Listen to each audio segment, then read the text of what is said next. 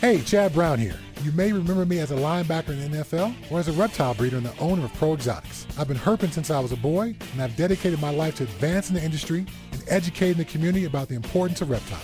I also love to encourage the joy of breeding and keeping reptiles as a hobbyist, which is why my partner Robin Markland and I created the Reptile Report. The Reptile Report is our online news aggregation site bringing you the most up-to-date discussions from the reptile world. Visit thereptilereport.com every day to stay on top of the latest reptile news and information. We encourage you to visit the site and submit your exciting reptile news, photos, and links so we can feature outstanding breeders and hobbyists just like you. The Reptile Report offers powerful branding and marketing exposure for your business, and the best part is, it's free. If you're a buyer or a breeder, you gotta check out the Reptile Report Marketplace. The Marketplace is the reptile world's most complete buying and selling destination, full of features to help put you in touch with the perfect deal. Find exactly what you're looking for with our advanced search system. Search by sex, weight, morph, or other keywords, and use our Buy It Now option to buy that animal right now. Go to marketplace.thereptilereport.com and register your account for free. Be sure to link your Marketplace account to your Ship Your Reptiles account to earn free tokens with each shipping label you book. Use the Marketplace to sell your animals and supplies and maximize your exposure with a platinum ad. It also gets fed to the Reptile Report and our powerful Marketplace Facebook page. Buying or selling? Use shipyourreptiles.com to take advantage of our discounted priority overnight shipping rates. ShipYourReptiles.com can also supply you with the materials needed to safely ship your animals successfully. Use ShipYourReptiles.com to take advantage of our discounted priority overnight shipping rates, the materials needed to ship your reptiles successfully, live customer support, and our live, on-time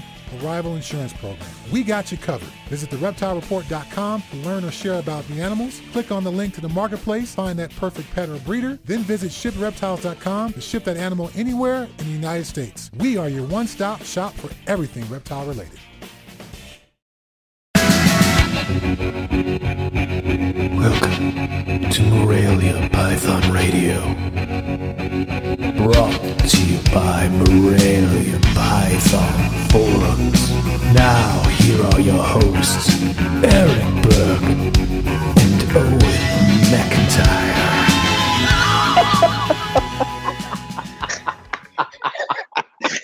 Welcome, everybody. I hate that intro. And now I could hear it so clearly. It was horrible. Yes, we have upgraded the studios here at Morelia Python Radio. We are high-end now to the utmost sophistication. No storms coming through tonight, so we should have clear, show for everybody. And, of course, there's no guest. God damn it. We know it's that kind of a show when the first thing you type to me across the message board is like, oops, wrong button.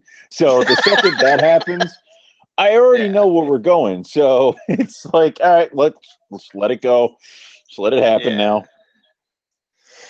So, I kind of screwed up a little bit with the dates. I thought John Battaglia was on this week, but apparently he's not on until next week, which pushes back the Tiger Talk show with Jason. That will be the week and then the week after. So stay tuned for that. Tonight, it's just me and Owen is sounding crystal clear. Clear. Now you people can hear me. It's weird. Geez. It's all over now. The listeners. Yeah, it's done now. The fact that they can actually hear me now, it's over. Done. So I thought we'd hit on, just a bunch of topics around. One of the things, since it is hatching time and setting up baby time and getting them to eat and whatnot, I figured tonight would be a good opportunity for me and Owen to maybe chat about what we do, what we've experienced, what we've seen other people do, stuff along those lines. And then, and that, because we've all made mistakes. Yes. All right. We're getting thumbs up all around. You guys are distracting him. Give him a minute. Yeah, stop messaging. You're totally confusing him. All right, I got it. What's Don't new worry. with you, Owen? What's new with me? Nothing at all. Nothing really. I'm fucking lying. I have a female rough scale python. Nice. Yes, she arrived today, and you know when you get those freaking, when you get a python that you wanted for like ever, and you just kind of stare at it when it arrives, and you're like, I'm afraid to touch it. So she arrived, and because I had it delivered to the office, much to the dismay of Jim from Morgantown, when the FedEx guy comes walking right up to me and goes, "Here's your package." I go, "Thank you." I thought that was the don't ask, don't tell policy. No, but the problem is with a lot of your guys' places where it's don't ask, don't tell. My father will not stop asking until I tell. So what's in the box? What's in the box? About the 5th time, I usually just tell him. So so she hung out with me at work all day. I brought like heat packs and stuff like that to just have her hang out. But all day, just looking over her and all this other stuff. It was awesome just getting her, and I got her from Dave D, who has been contacting me a few times from listening to the show, knowing I've been hunting down the rough scales. He's from what is his? Vibrant Veritas, I believe is his company's name. If I totally butchered that, I apologize. So, but yeah, it is. It's awesome to have it, and it's awesome to have the complete project now. And now we move on to, I don't know, I'll throw a dartboard at a book and see what species I should get into next. Maybe more boas. Oh, speaking of boas. Yes. Let's speak of boa. I went to Matt Minatola's house yesterday to pick up my rodents, and he was showing me around, and he has some baby boas there, and I gotta tell you, man, they're pretty good, you know. The what kind of boas were his again? Because I remember we saw them, the adults, when we went and saw, or went to his place that one time. Oh shit! I always mess this name up. Do it. I want to hear his tears from us butchering this. No, I can't. I can't remember what they are. God damn it! Matt has these things. They look like boa constrictors. We don't know what they are, but they look kind of cool. So I'm gonna find out. We'll wait. Okay. Yeah, you would put me on the spot like that, but it's all good. I'm not really a boa guy, so I get a pass. Yeah, that's right. You see, there he is. Thank you, Matt. It's a South Brazilian. And what the hell is that last thing? Say it, Owen. Amarelli? I don't know. No. Dumbass. Mm-hmm. Yeah, but they are freaking sweet, man. They look almost completely patternless on some of them, which is awesome looking. And and I know Matt was excited to get these guys. And the one thing he did say is that you never get over the smell boa having babies, and I will completely agree. Because when the Dominican had her babies, I honestly thought like a rat had been hidden by one of my snakes somewhere in my snake room, like under the carpet or something like that, because it was horrific. So, I don't know. How do you get used to? I don't know, man. Boa smell? I don't know. Well, you are the boa king. I hate you so much. Andrew used to breed boas, and he told me you never get used to it because it was just like you walk in the house, you're like, either babies are downstairs or like all of them have died. So it's, it really smells that bad. It's horrible, dude. I guess because I've never experienced it, and it kind of did surprise me, but I can never get over the smell. It's just bad. Wow. Huh. Yeah. All right. I don't know if I was talking to him, but about them, and one of them did catch my eye. But now you're getting a pair. I wouldn't get a pair. I would just get one. Just one. Well, that makes no sense. Well, yeah, I just would want it for a pet. I'm not a boa breeder. Matt, make him take 2. I'm a python breeder. I'll buy the other one if you give it to him. Just make sure he takes 2. That is bullshit. But yeah, I mean, they were gorgeous, and Yeah, It's nice that it's nice to have other projects, because I mean, Matt does Borneos, Bloods, and then he's got some retics in the boas, and he somehow drank the Kool-Aid when it comes to chondros. But I was seeing some of his chondros, man. He's got quite the chondro collection, man. Quite the chondro collection. I mean, this guy is he kind of reminds me in my early days of carpet python. Carpet python buying, just buying anything and everything. In my day, I ran around with a wad of money and really pissed off some guy I never met. Yeah, it when you get involved into a project, it's almost like I kind of can see both schools, where I want to get involved in this species of snake. Okay, I'm going to get one, see if I like it, kind of gingerly move into it. But then I also see if you're going to get involved with a project, just jump feet first, get a bunch. If you like it, go for it. So yeah, it's almost like Matt got some chondros, and he really digs them. So now he's all in. He's going right for it. So he has way more than I do. I mean, I only have 2 and 30, the third one coming, and you have how many now? I have 6. Damn, never mind. I haven't counted your shit in a while. So it's impossible. But so you mean you got 6, and Matt has like what now? I don't know. I just asked him. 14. 14. Jesus Christ. Yeah. That's nice.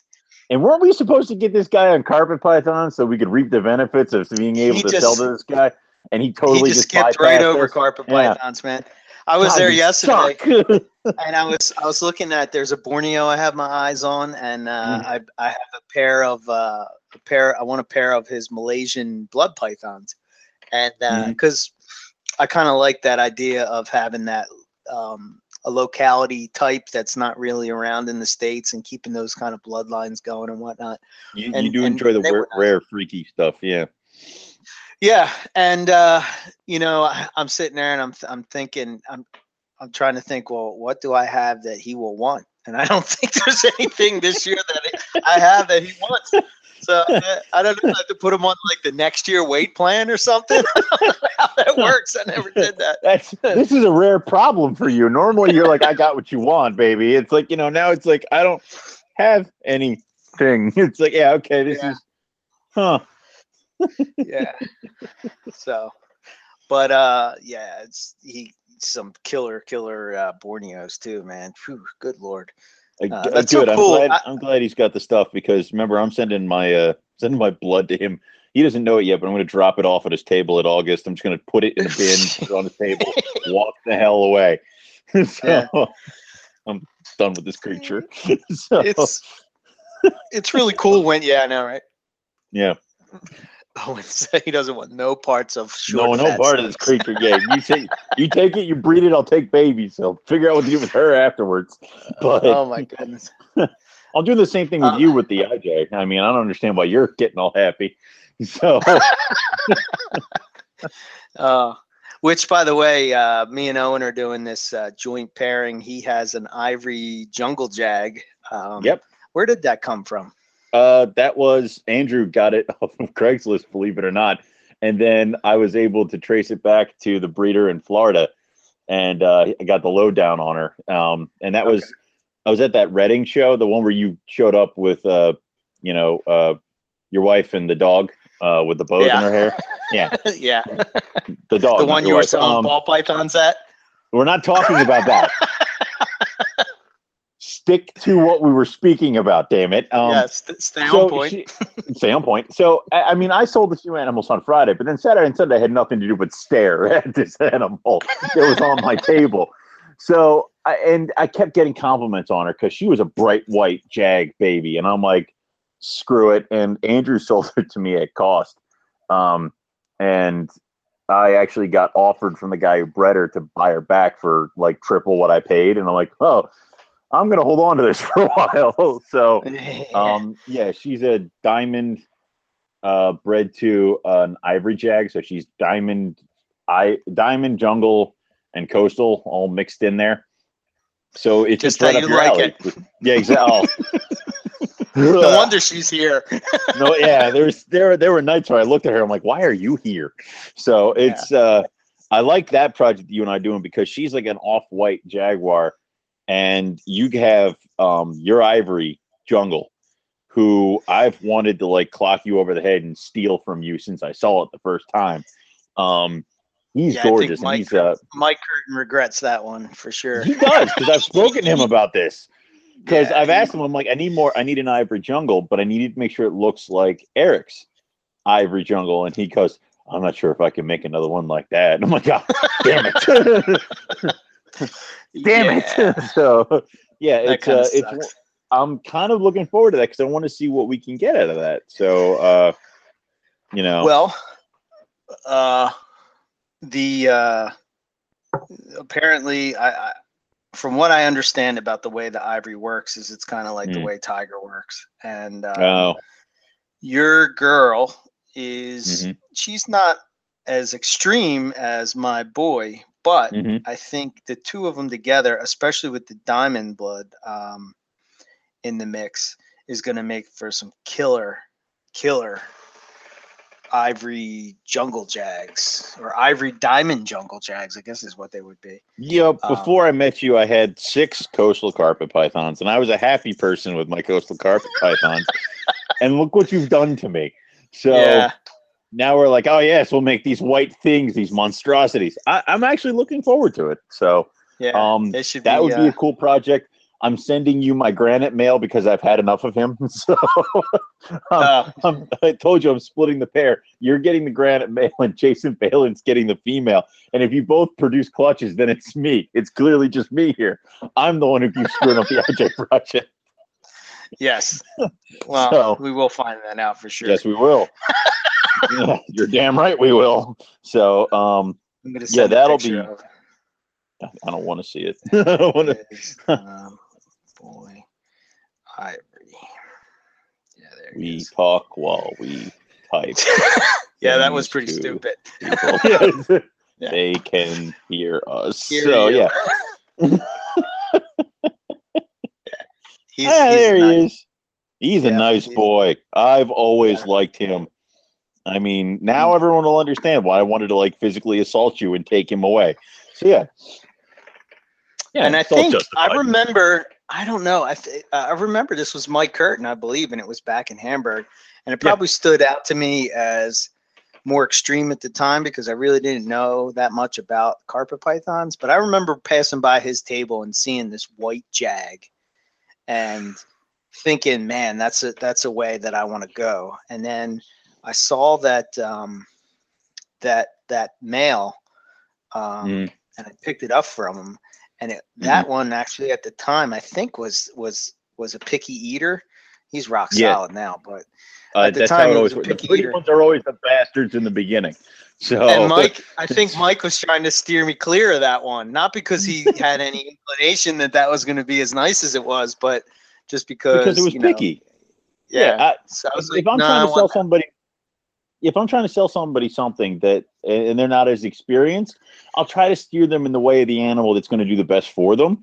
Because the last thing I need is for them to be like, I got this from Owen and it died. I'm like, what'd you do to it? So yeah, it's, it's one of those things where you got to kind of steer them in the right way. But, and he's even said that wasn't even like the best looking one out of the group at the time, but like somehow he has just flourished. So somehow you made out like a bandit again. And the problem is that the reason I like Luna, which is the girl I sent to you, is because she reminds me a lot of Benjamin.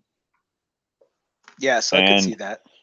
The pictures you always saw of Benjamin was this off-white jag. And that's what I remember in Hamburg. Yeah. Exactly. You always saw Benjamin as an off-white jag, and people hunted like animals to try to find jags that could link back to Benjamin because they were thinking at one point you're going to start producing white jaguars. There have been countless people who've come up to my table and who have I've had to shatter their perception of what that animal was and what it turned out to be. And it's just one of those things where without Ivory, or without any kind of mixing of other types of blood, you're not going to get a white jag, because a lot of people have not seen the pictures of Benjamin in the later years when he turned yellow. I mean, that's just how it goes. Yeah, so let me ask you this question. What happens if you would put Xanac to that? I don't know. Give me an Xanac and I'll do it. Well, I'm also breeding him to his sister because I picked up a pair from Mike. So I want to try to produce more like him. So he's going to do straight on jungles and then Ivory jungles, and then he's going to do the Morelia Bastard Clutch. I love it. Morelia Python Radio Bastard Clutch. Perfect. That's the name. Anyway, Clutch. So now, are you thinking that if you mix Ivory with the Xanac, that you'd have some kind of alteration to the Xanac? Like, I don't know, that would kind of mix in there a little bit or do something funky? I think it would just make it. I don't know. I was just thinking out loud. Like I would imagine. So the Xanac takes away the yellow, right? Yep. So having an Xanthic Ivory, do you think it would just make crisper contrast? Yeah, I think it would make it pop. Yeah, I think it would make it pop better. Might. If only we knew somebody who had all the makings to do this crap. Oh, wait, that's right. Yeah, this is why I'm talking out loud. Oh yeah, it's good. I'm sorry. I apologize. It almost like what's the jungle, the Jwatin, right? The line that everybody's kind of, it doesn't even look like an American version of a jungle, right? Gelatin jungles? Yeah. Gelatin jungles, yeah, that's what I'm talking about. They look kind of like silvery, right? Yeah. They're like white and What if you threw that to some kind of Xanac or that to some kind of Ivory? Oh, or God. Is this all separated? You're trying to get me killed. You monster! The first year I'm gonna make not gelatins. I'm gonna make just straight bastard jungle jacks. People are gonna kill me. Scott Borden's gonna punch a wall.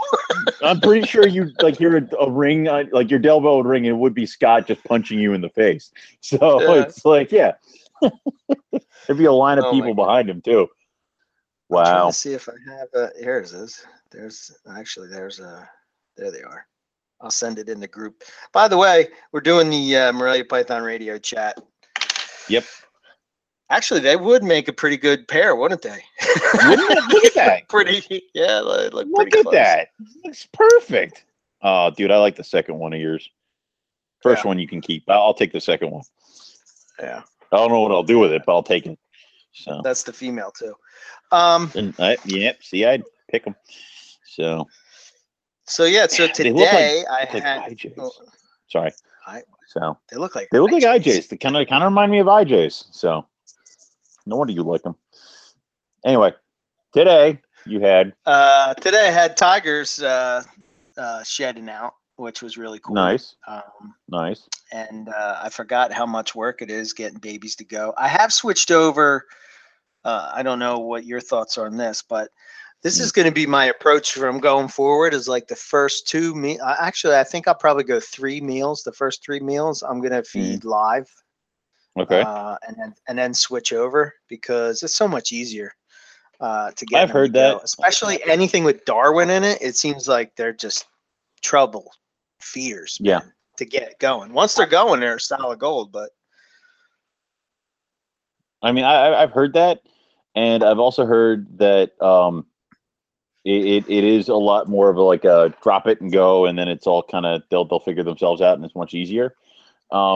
I've gotten lucky this year, knock on wood. Out of all my babies, I only have, out of the 30-something babies I hatched this year, which is shitty, I only got 4 babies that are holding out on me. Everybody else took the food, some even before they had their first shed.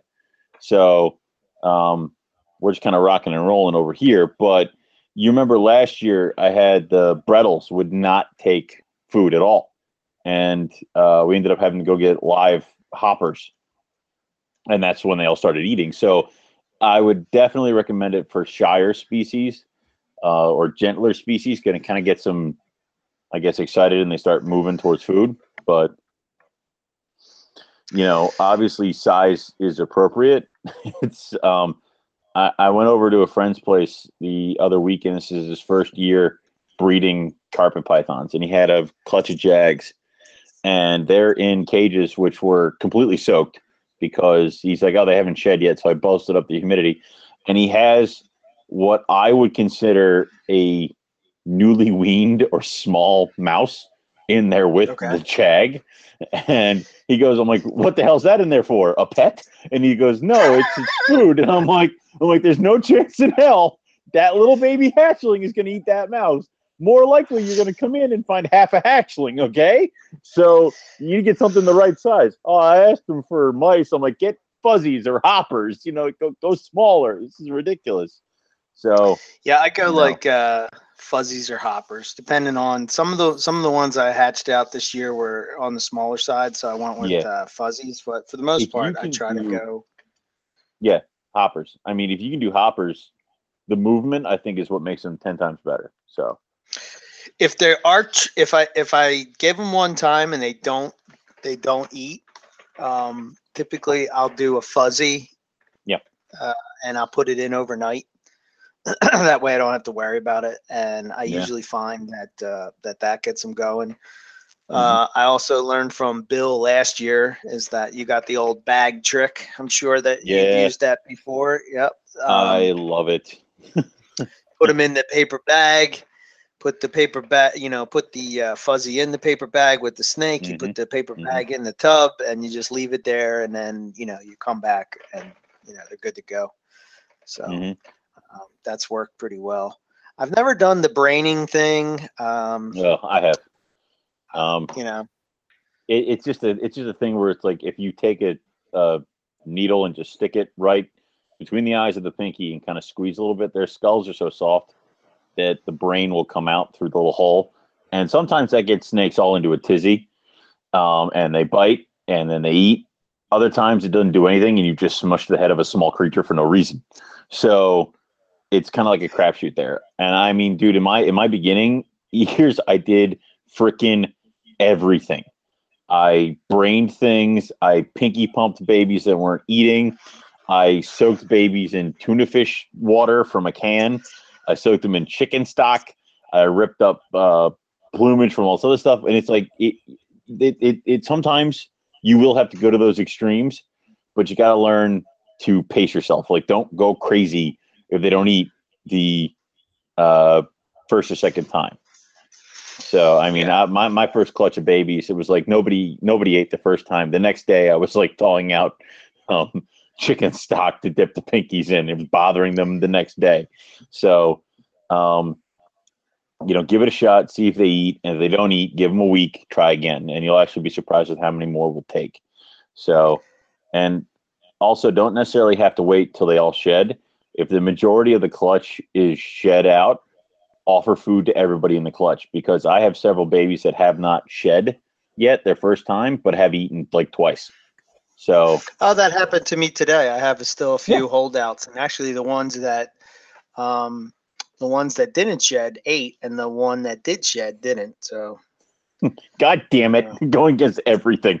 So, but and sometimes they'll eat and then they'll get big, and that'll actually force the shed along a little bit faster because start ripping it up a little bit. So it's nothing to really be concerned about. And obviously expect that your snakes are never going to follow the textbook. I mean, they're going to do whatever the hell they want. So, I'm a huge fan in offering the food you want them to take first and then being surprised. You remember I got the baby Dominicans. First thing I did is after they shed is I offered them all frozen thawed fuzzies, and I had 3 babies that took frozen thawed fuzzies immediately.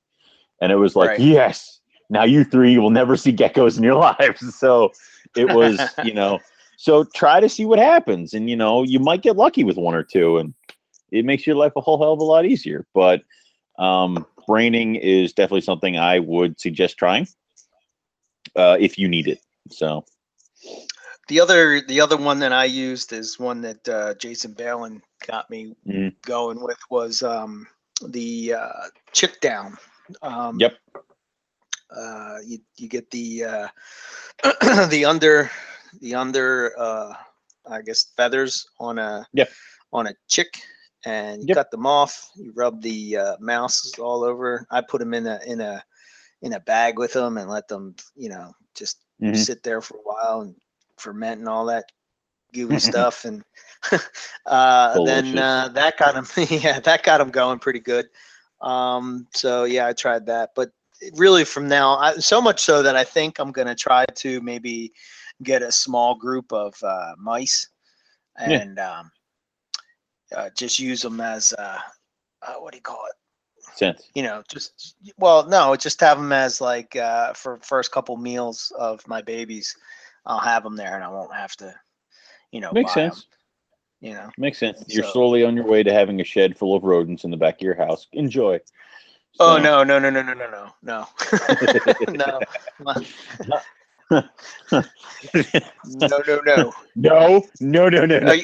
I can barely keep up with the snakes. You know what I mean? To do that's a whole nother job. No way. You imagine having to finish off with the snakes and then go to a whole nother building to clean your rodents. If I was doing this full time, yeah, sure. Well, yeah, because I'd do it all day long. I'll do the snakes, break for lunch, and then go to the rodents. I mean, yeah, well, duh. But it's like I couldn't imagine doing it. But what I found is when you're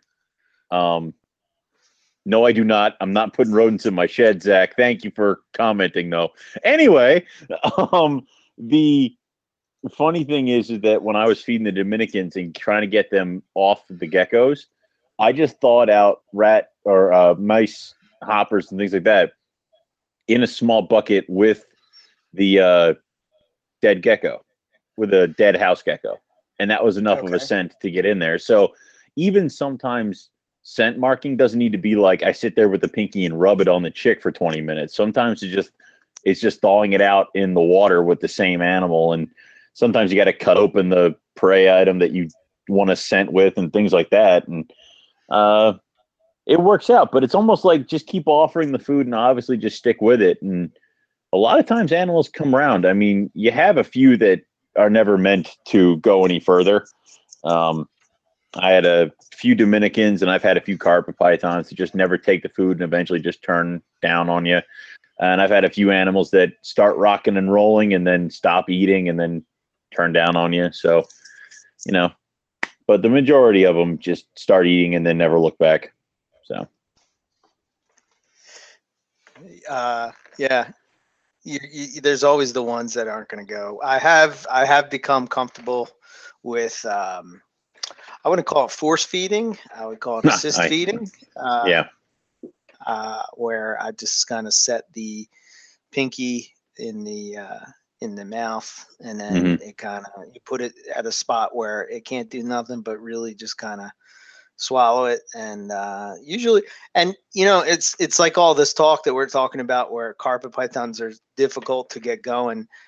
In my experience, they're really not that bad. I haven't yet done, bred chondros. I hear they're a nightmare. I've heard that too.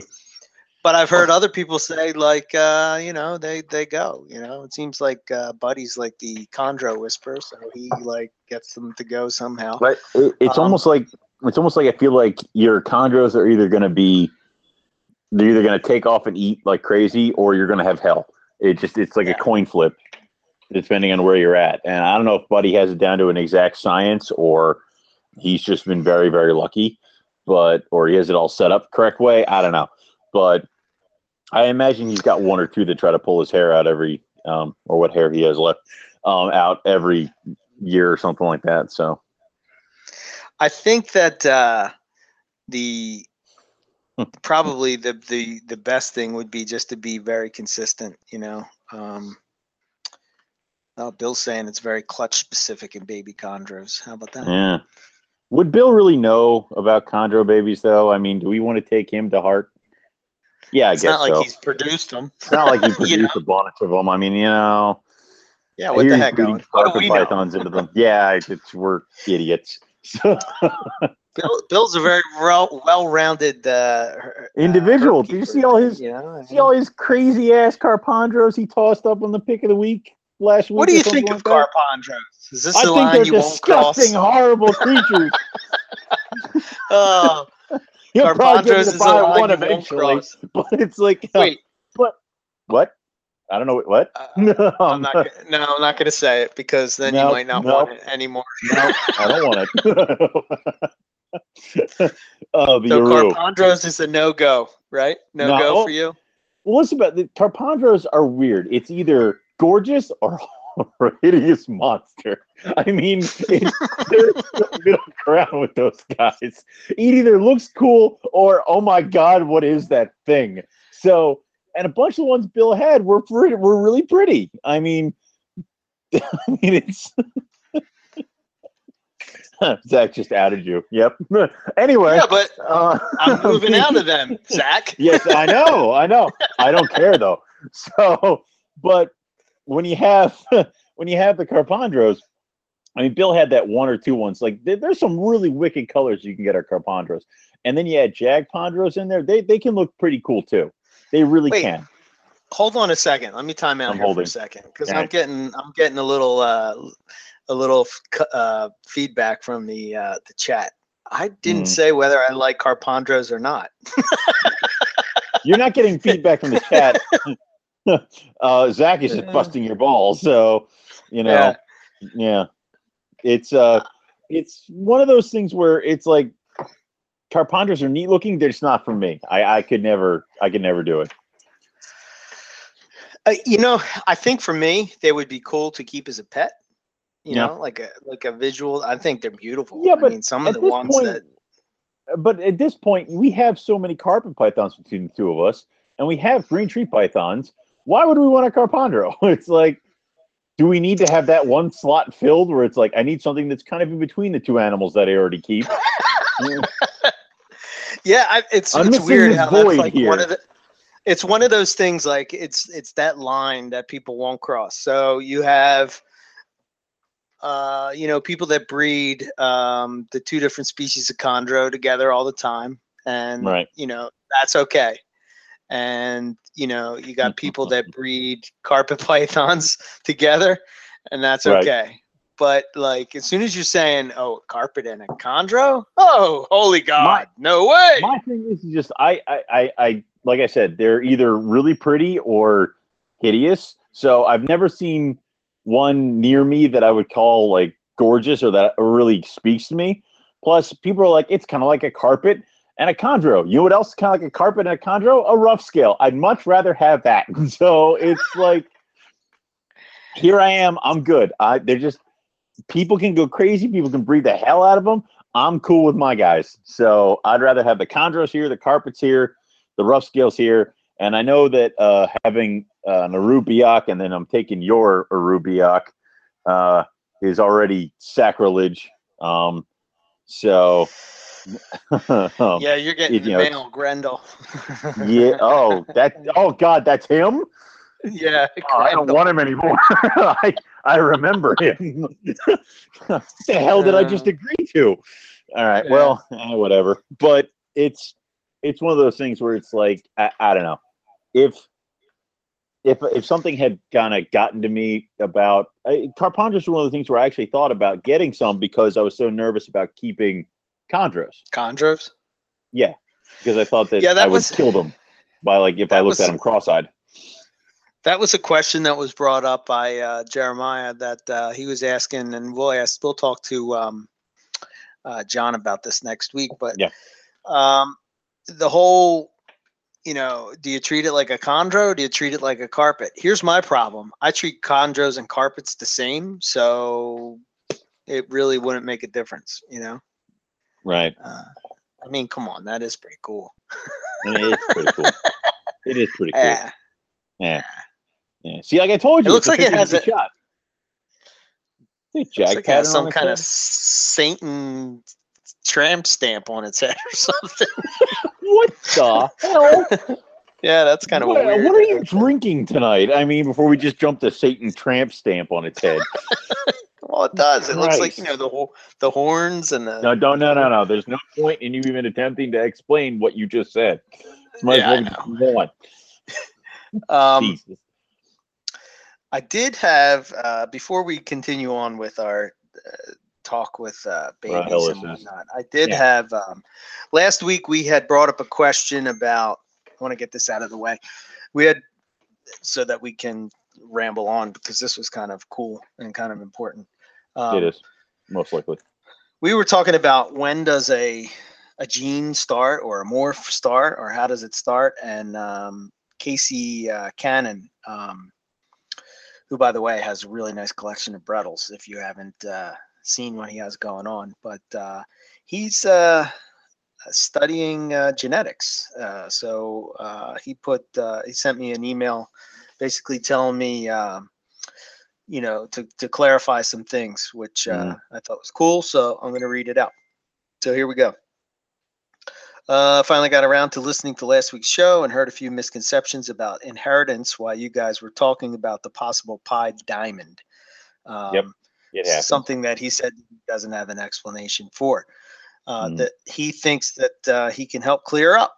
You guys mixed up the inheritance of recessive with the inheritance of dominant, codominant, and incomplete dominant traits, which was the cause of most of your confusion. With recessive traits like albinism, axanthic, and stonewash, the founder is always heterozygous animal that mutated randomly at least 2 generations behind the first visuals. The odds of having the exact same mutation happening twice at the same time spontaneously on both alleles to produce a random homozygous recessive is basically 0.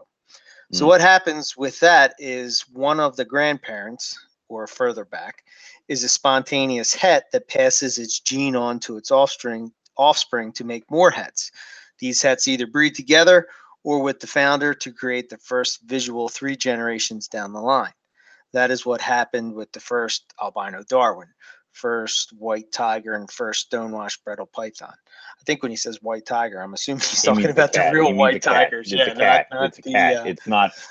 Oh no, there's actually a morph of white tiger carpets. We've just been all keeping it secret from you.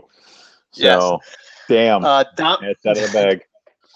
Dominant traits, incomplete dominant traits, and codom traits follow a fairly similar pattern of inheritance that includes having the founder mutation being a visual with virtually no chance of having similar siblings or needing the gene to be passed on from the parents. Think of the parents of the original zebra jungle will never produce another zebra when bred together because the mutation occurred randomly in the one offspring. As for the Stardust Supers producing pies,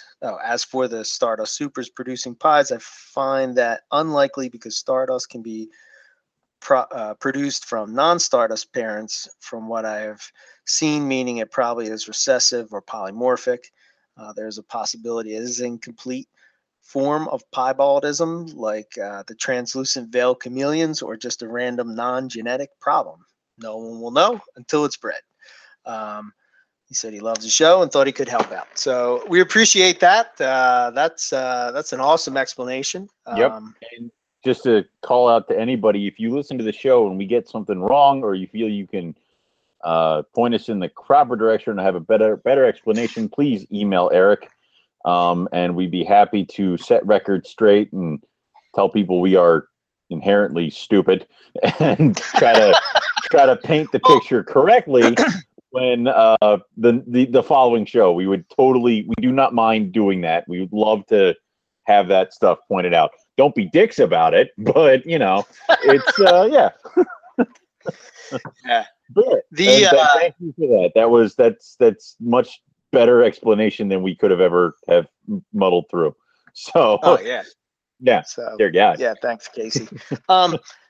It's like I think sometimes when we're on the show, I don't know. I think you're probably the same way, Owen, but it's almost like we're talking on the phone. So it's not like, I don't care. So I do appreciate the feedback. And then sometimes we say things and I don't know that I even said that. People will say also, like, you said this the other day. And I'm like, I did. Yeah, I did. It's kind of hard.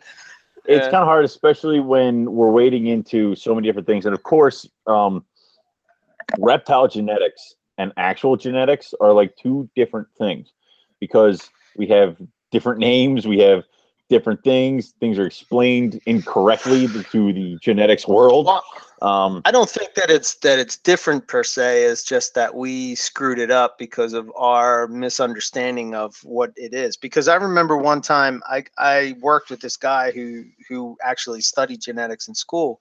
Yeah. And I was talking to him about codom, and he was like, "What the hell is codom?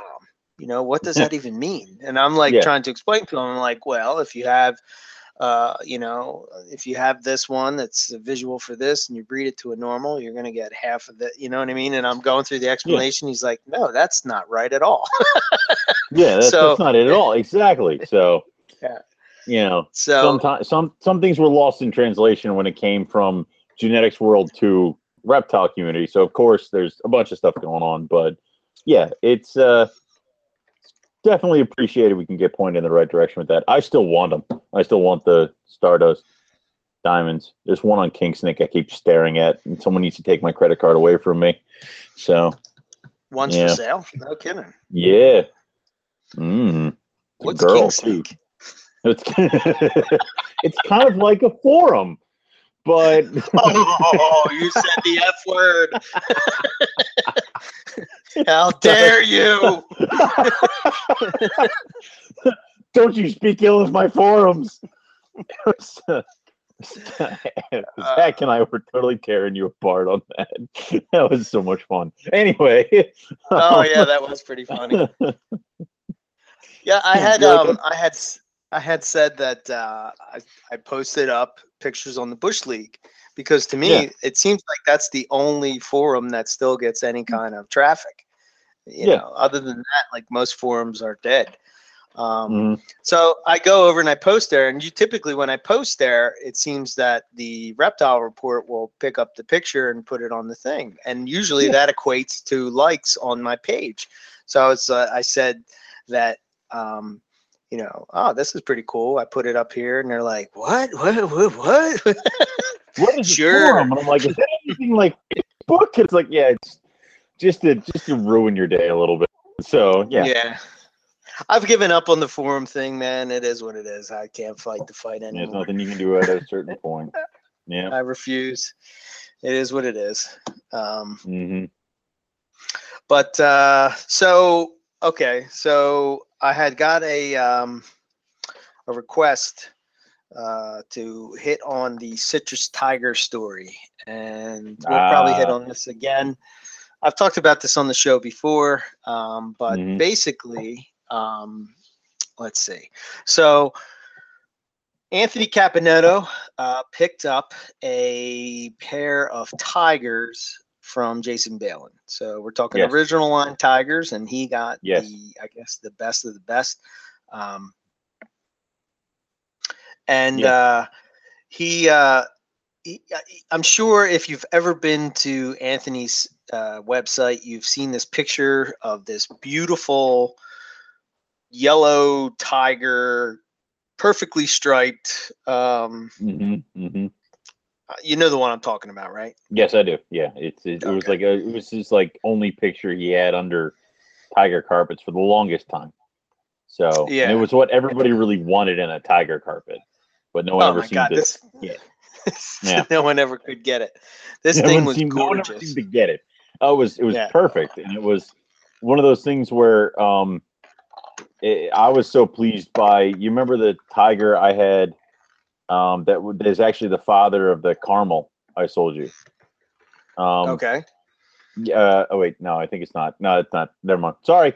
But I had a tiger that was from Ted Thompson that actually looked like the one that Caponetto had on his like page, and I was like obsessed with this tiger for years, and he produced like several clutches of tiger for me, and all my Pennell striped animals were from him. So, but it was like, yes, I finally got it from a completely different person.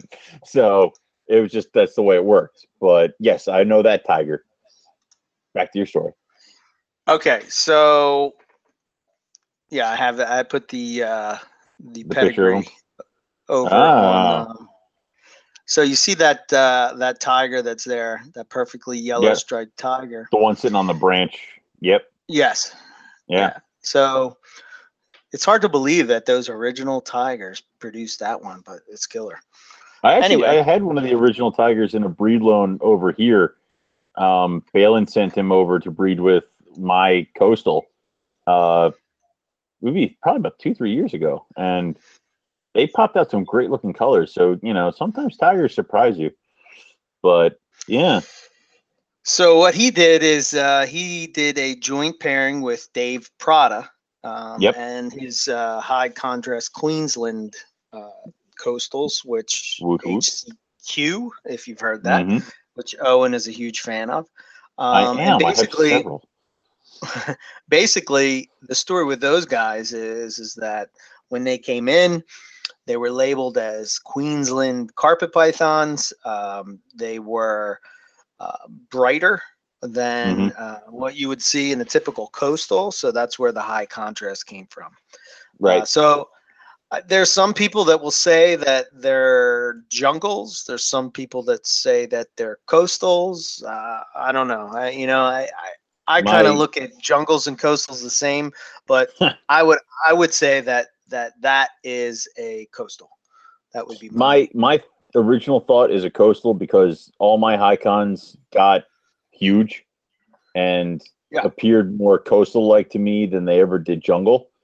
But then the other thing is that the color that you can get by mixing high con into something is ridiculous, because I have a high con Jaguar and I have a second gen high con, and they both look like jungles. And that's what I love about them. The one that I kind of believe for the longest time is they called them Queenslands, but some people were telling me that there's some kind of natural intergrade around there that they could have been part of. So, but I don't know. I always stuck to coastal. But yeah.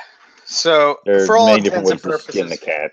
Yeah. Yeah, for all intents and purposes, I look at it as that's a coastal. Some people will argue that, whatever, But anyway, they did this joint pairing and out popped these what they were called HCQ tigers, and this is where Will Bird came into the picture. So Will Bird grabbed a bunch of these HCQ tigers, and if you listen to the very first reptile radio that Will Bird was on, this is back in like 2008, maybe 2009. He was talking about these HCQ tigers, and he was saying that they were definitely a lot more. They were a lot yellower than the classic. Because if you look down, if you were in the chat, I guess I should post this up on our page as well. But yeah, probably. If so that people can see it. Okay, I will do that.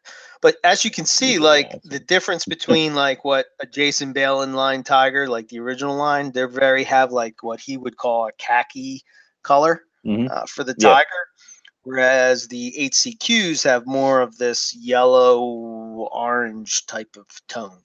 They've taken on that high contrast, and I think that sire that Anthony used, that tiger, really is what makes these things pop on the sire side. So Will Bird had this, and he was doing these projects. So on the dam side, this is how the story kind of gets a little crazy. So BT, Brian Taylor from Reptile Radio, had he was real into he's a purist type of guy. So he had Van den Vetter jungles, and he bought them from this this lady, and her name was Jane McPherson. And she had these jungles, and she was selling them. So he went to get he wanted to get these things that she was calling reduced pattern jungles. And she was saying that they were pure and, all that. So BT picks these up, and he goes and he posts them up on, actually it was over on MP. And he posts them up on MP, and everybody tells him that that is not a jungle, that is a coastal. Now, I don't know. When you look at this, when you look at that, I could see where people could say that it is a jungle. I could see where they could say that it's a mix, like an HCQ. So, yeah, I I don't know what this. I don't know what the story would be. I really guess it kind of depends on how you would. Hold on, I'm posting this up over on the NPR. It kind of seems like where you would slice it. I mean, it's. What do you think? In the end point, you're looking at it. At the end point, she looks. That female looks jaggy. Jaggy. Yeah, part of me would say that. I mean, I'd lean towards Coastal. I really would. I mean, she looks. Dude, I produced tiger sibs, whatever you want to call them. Babies that come out of tiger clutches that don't have. Oh man, you said the F word. Now you're saying the S word. God damn it! Sorry. I produced coastals from tiger clutches. Better, you bastards. That resemble that kind of a pattern, especially when you have tiger jags or things like that involved. You can get that all over the place.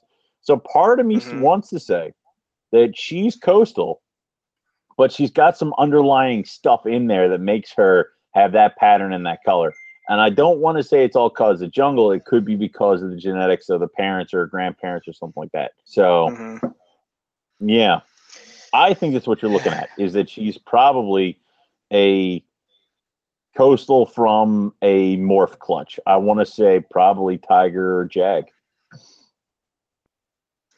Yeah. So.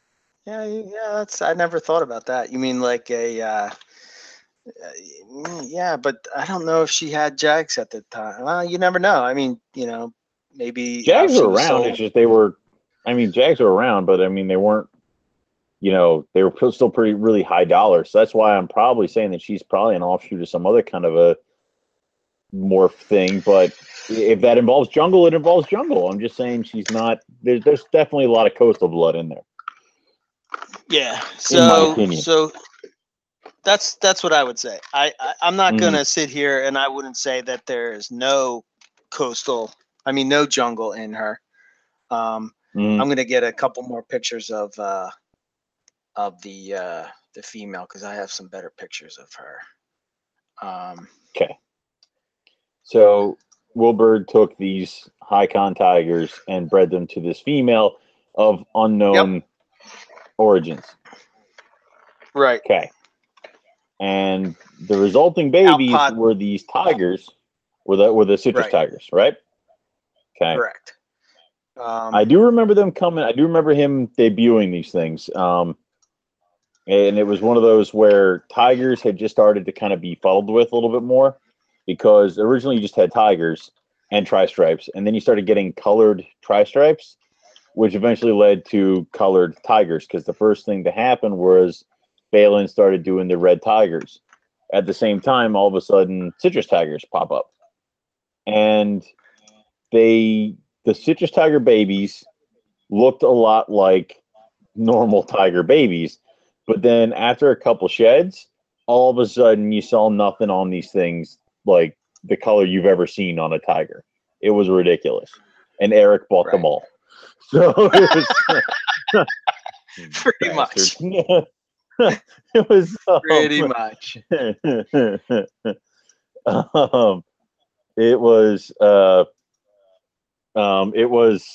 It was just kind of funny because that was my first interactions with you, was who the hell is this bastard and why did he buy all of them? And it's funny because he buying all these. Well, it kept happening. I'm sitting in my college dorm room. I'm like, I like that one. Son of a bitch. It's like, because what people don't understand is that when you bought something from Will Berg, what he did is he would put down underneath it, thanks so and so for the purchase. And yes. Your name appeared so many goddamn times that he started abbreviating it to EB, and I knew who the hell it was, because every single one I wanted, it was like, "Thank you, Eric." I'm like, "Fucking hell!" It's like every single one.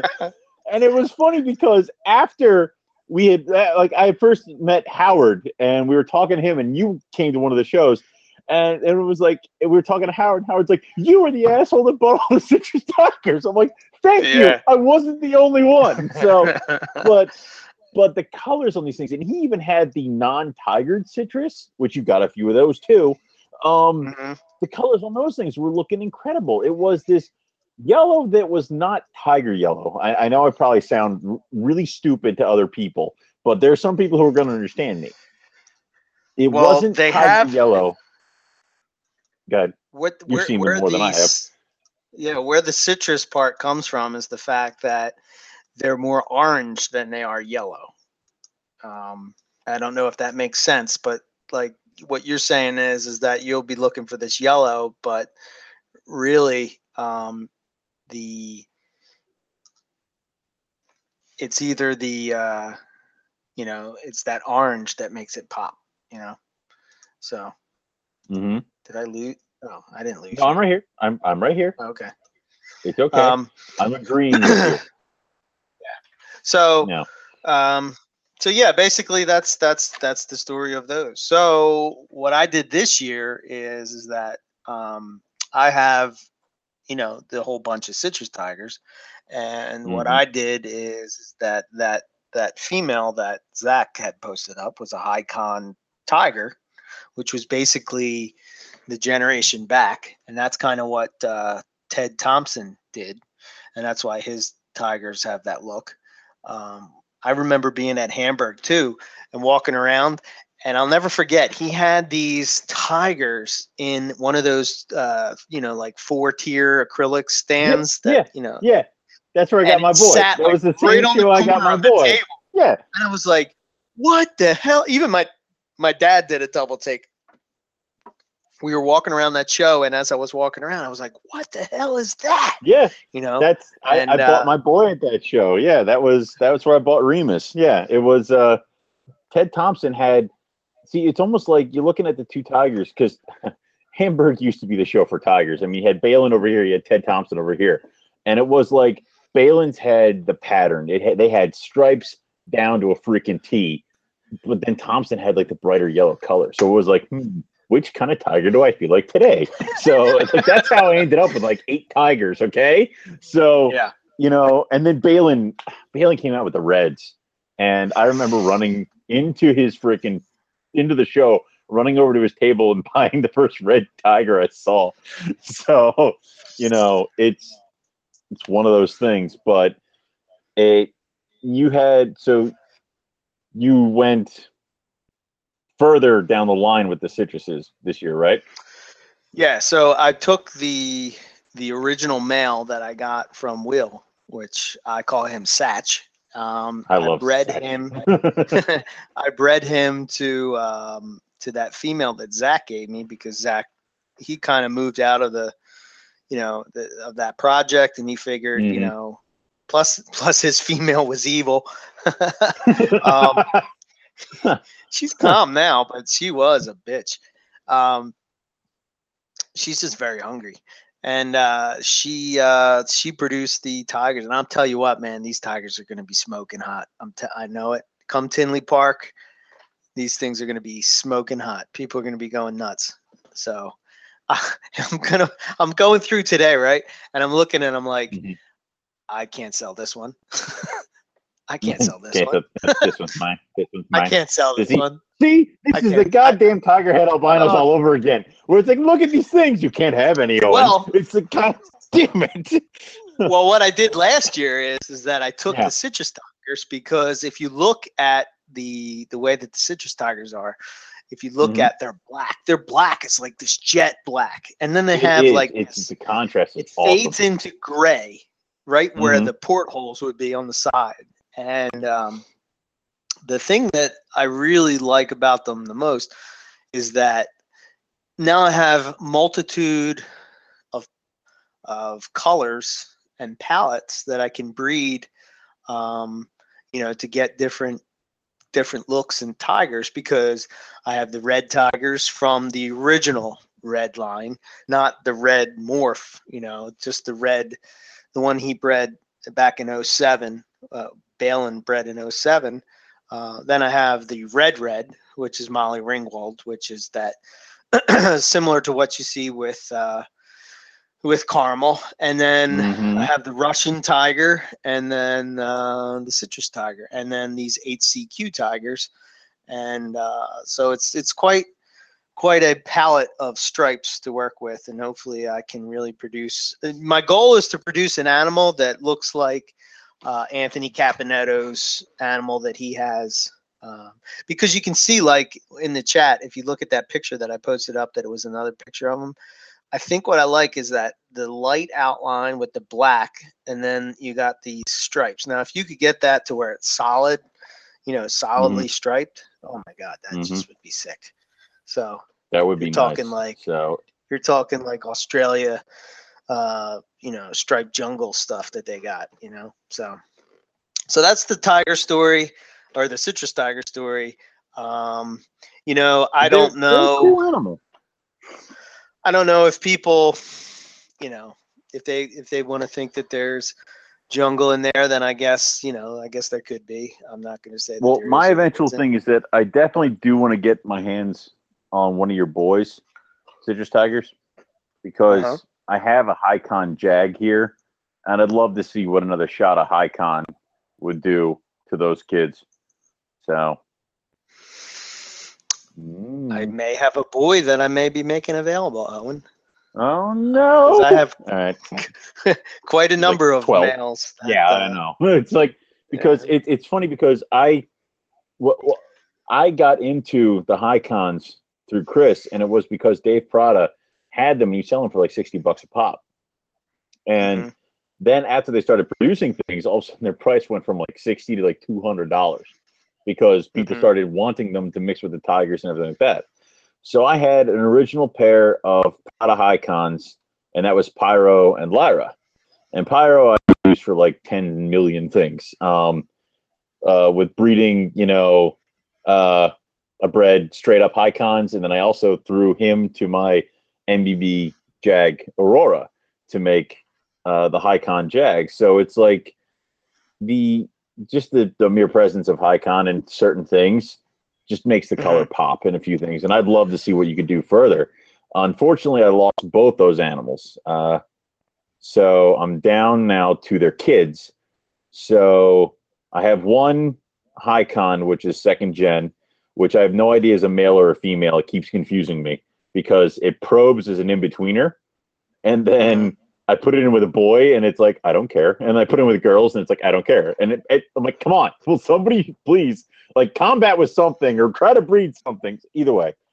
But I would love to see what more refinement could do to that kind of a line, because I think there's a bunch of untapped potential there. So absolutely. Yeah, I actually almost made Hikon Zebra Jags this year. You would have been very proud of my mutt making. Yes. You're all grown up now. I know. Adorable. So, a couple things that I saw floating around on Morelia Pick of the Week and on Facebook and such. The one, I don't know if you saw, we brought up a little bit, reds. You don't have reds in your collection, right? You're a caramel person? I have reds. I've red tigers. Yeah, but you don't have the reds, like the MBB reds? No, I do not have the reds. And it's not because I'm a caramel guy and I draw the line in the sand. It's because I'm waiting for you to breed V with Molly Ringwald so I can get the good shit. So, it's like, it's just one of those things where when I bought into the red tigers, they were not as refined as some of the red tigers and reds that Jason Balins is pumping out now. And also, in my idiocy, when I did breed my MBB and I got some really nice red animals, I just put higher price tags on them and sold them. So there were several that I'm like, why did I do that? So, it's one of those things where I have the red tigers and I'm really enjoying moving the red tigers along. Like last year I bred a red tiger to a Hikon tiger. And I got my holdback female from that clutch is starting to look pretty freaking stellar. She's bright. She's a brighter red, more of like an orange. I would compare her to a citrus but the color isn't right. So I don't know what the hell she is or what she's going to be, but I definitely am glad I held on to her. She's evil, but she's pretty. So, and then Right. I'm hoping that because this year I bred a red tiger jag to the red tiger, and that's what produced the tigers I have this year. And I got some good looking stripes. So I'm kind of hoping that one of the boys comes out looking well. If not, I'm hoping I can wrestle a citrus tiger boy away from you to eventually set up to the point where, you know, obviously the whole mission is to keep going with certain projects and also moving up in the world. So obviously if I got this bright red, cool looking tiger female now that I'm raising up, she'll eventually replace one of the red tigers that I have that I'm breeding now, because she's got better color. So, you know, I also want a boy to go along with her. So, Right.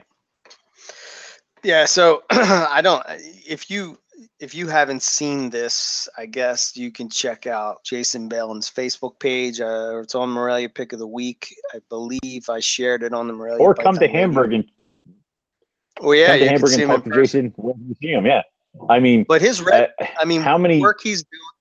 The work he's doing with the red coastals is just sick. I mean, this thing is almost like albino-ish. It's crazy. You know, he has that one boy that popped up that has been like the basis of all his really bright reds, and that it just keeps getting better generation after generation. And it sucks because I'm like, damn it, I bought into the red tigers before they were pretty. So, and you know, that's definitely apparent by you have Molly. I mean, dear Lord. Yeah, but you're confusing the two. There's the red, which is the red that's the 07 stuff. That's the stuff that we have. Yeah. I think we bought have into, most of it. We did. Well, between you, me, and that does not have any MBB blood in it. Now the following, like the two. No. Okay, I thought he took a red tiger and threw it to MBB. No. He took an original tiger and bred it to the 07 tiger clutches that he has is that red looking coastal that he got from the red tri-stripe, which is actually Talon's too.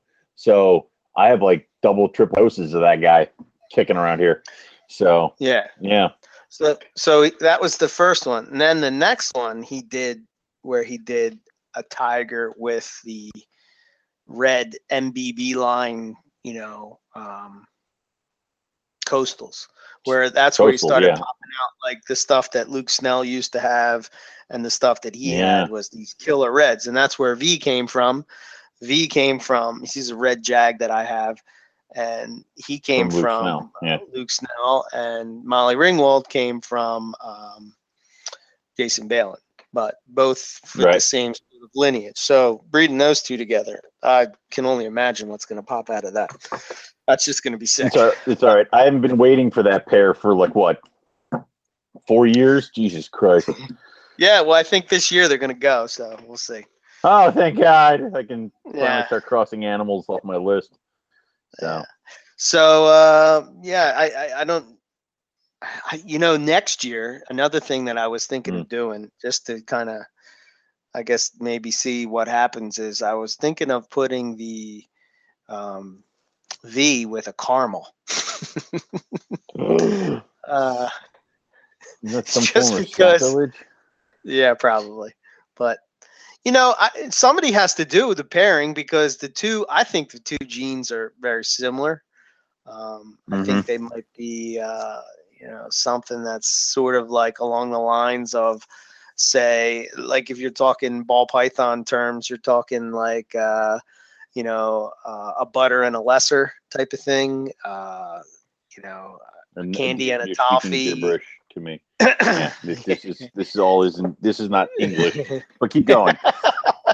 Yeah, so I don't know. I'm still debating on whether or not I should do that, but you could. It's just, is that going to be an issue trying to figure out who's who, what's what?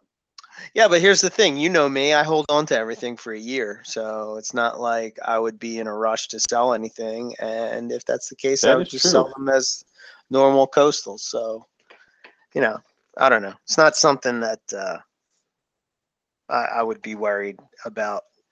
I know that, you would have that thing where people could misrepresent, says this is a caramel, and it turns out that it's not a caramel, and then people would be upset. But I'd just be curious to see, like, would it make like a super? I mean, what if it did make a super, and all this time we're kind of like, I don't know.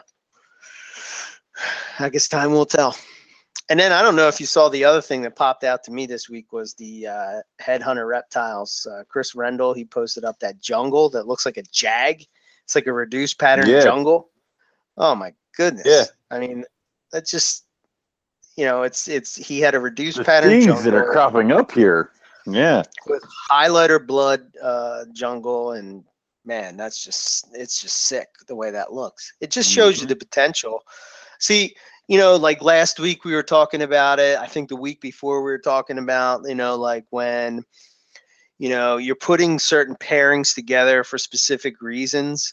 This is what I'm talking about. I mean, when you see the results, you see these guys like, Jason, and you see Chris, and you see what they're churning out, and you think they're going to have a problem moving those type of carpets. No, because there's specific pairings. No, you're really not. Yeah, I mean, it's just sick. But you do have to put yourself out there so that people know what you're doing. I mean, that is a part of it. But if people know what you're doing, and you put the right animals together, I don't know. It's pretty much, that's how it goes. People will. What's the thing of like, if you learn to build a better mousetrap, the world will pave a road to your door. So if you figure out, if you do the pairings and if you advertise your pairings and they're stellar pairings, people are going to seek you out. I mean, I still get comments or questions from people asking if I'm going to be producing white lips or scrubs this year. And that's just from merely throwing pictures out there. None of the pictures of them sitting on eggs or breeding. It's just pictures of them. So it's just the way it goes. So it's you have to advertise animals, be proud of animals, off your animals a little bit. Don't be cocky about it, and don't start putting down other people's stuff, but show people what you're doing, and you'll be surprised how many people are interested in it. And you might even learn something too along the way. Also, you might be able to find out a different way to go. You post up animals and you say, I want to do this, and somebody might be like, well, that boy kind of looks like this, maybe you want to try doing this instead, and you can totally turn your project different ways. So right. Or somebody can post up an animal that you find really attractive, and you're like, holy crap, I can make that if I just take this animal and go that way. So instead of where I was going with it. So just a bunch of different things you can try. Basically, become active in the community and do something. Don't sit on your ass and expect people to buy your shit. Yeah. So I figured since it's that time of year where babies are hatching and whatnot, and like I said at the beginning, I think it would be cool to just BS about setting up babies and what do you do once they hatch, et cetera, et cetera. Maybe some tips and tricks on ways to get them organized, and when you take pictures, all that kind of stuff. So I guess we'll start at the beginning with that. I mean, here's my question to you, Owen. When you have babies hatching out, the first baby pips, you're cutting the rest of the eggs. Are you leaving the eggs in the incubator, or are you pulling them out and letting them, I leave all them in come the out of incubator. the egg? Leave them in. So do I. When the first one, it's not even the first one. I need to see like one or two pip before I slice. And when I say slice, I mean I take I have a pair of surgical scissors, and I'll pinch the egg and cut a little triangle, and that's it. And then I will literally cut every single egg, put the lid back on the bin, and put the bin back in the incubator, and then walk away. And normally by the next day, all the heads are popped out, and then I won't even touch them until the animals start coming out. Now, for safety of the baby, once it has fully emerged from the egg, it's out of the egg box and into a baby bin that has some moist paper towel in it, and that's where it goes. Right. And I'll put usually 5 or 6 babies to a bin because I don't want to overcrowd, because I've had some times where a baby somehow turns up dead when they have a whole bin full of like 10 of them or something like that. So no more than 6 per bin. I got enough bins. And that's where they'll stay for probably a few days after that, just to kind of chill out and absorb and be. So, but yeah. Okay. So I guess we're kind of the same. I'm a little bit different in what I do once they come out. So basically, they pip. Once I see one pip, I don't wait for 2 or whatever. As soon as I see one, I cut the rest. But I do like you. I don't do it prehistoric pet style and chop off the top of the egg. I just make the slit. Fire up the chainsaw and rip the baby out of the egg forcefully. Yeah. Hi, I just do yeah, no. I do. Dear God. I do a little slit, let it go, put it back in the incubator, and one of the things that I did have happen this year, though, and I think I threw this tip out before, but I'll throw it out, and I got it from Rob Stone, was that I had a baby come out and it didn't absorb all its yolk, and been there. It died. And it was, when I showed him the picture, he's like, yeah, it didn't absorb its yolk, yada, yada, yada. And he told me that you could get like a moist paper towel. And once you cut the eggs, put the paper towel on top, because sometimes what they'll do is, typically if you come and open up, I hate saying the word typically. God damn it. If you go and open up the bin or whatever, the babies get scared, they usually pop back in the egg. But sometimes they, instead of going out of the egg or in the egg, they go out of the egg. And that's right. when you could have trouble. So I've got a moist paper towel. I just set it on top of the eggs. And I just didn't worry about it until a couple days. Then I seen them all out. And, what I do is I do a thing where as they come out, I sex them, and then I put them in their separate bin. I do a weight in the beginning. I don't know why I do that. I just do. And I put that on their card. Usually this year I didn't, but usually right from the gate right there, I take a picture so that I can have it on the website, and I number it. Now I'm using Reptiscan, which I signed up for the one that you can sort of adjust to your own. You can tweak it to whatever settings you want. It's like the premium version. You can get the one that's just the app, and then you can upgrade it. So I did the trial thing to upgrade it, and it's pretty cool because what you can do. And I don't know if people are going to care about this or not, but by weighing it and then taking the weight randomly, you can actually give the customer a growth chart. I'm not really sure how that works out, and I don't really know if it would, but I think of that information, and I think of guys like Ben and Nick that could take that info and maybe do something with it. So that's kind of why. Yeah, maybe. It's your scientific brain bleeding in there, but and I would I would agree if you can. I don't take weights because I'm lazy. The other thing I would recommend having nearby is certain supplies for, sometimes babies are really stupid. The one thing I think everyone should have with their kit is some cornstarch. Okay. Because I've had babies come out where they rip umbilicus and bleeding a little bit. And honestly, take cornstarch and you just kind of get it in your hand and you put the bit right where the baby's is, and it'll clot. It'll stop the bleeding. It's basically non-harmful quick dip powder. When if you're nails and you clip the vein nail and they start bleeding, that special powder that's supposed to stop it. Well, that kind of burns sometimes. Rubbing that baby snake is probably bad.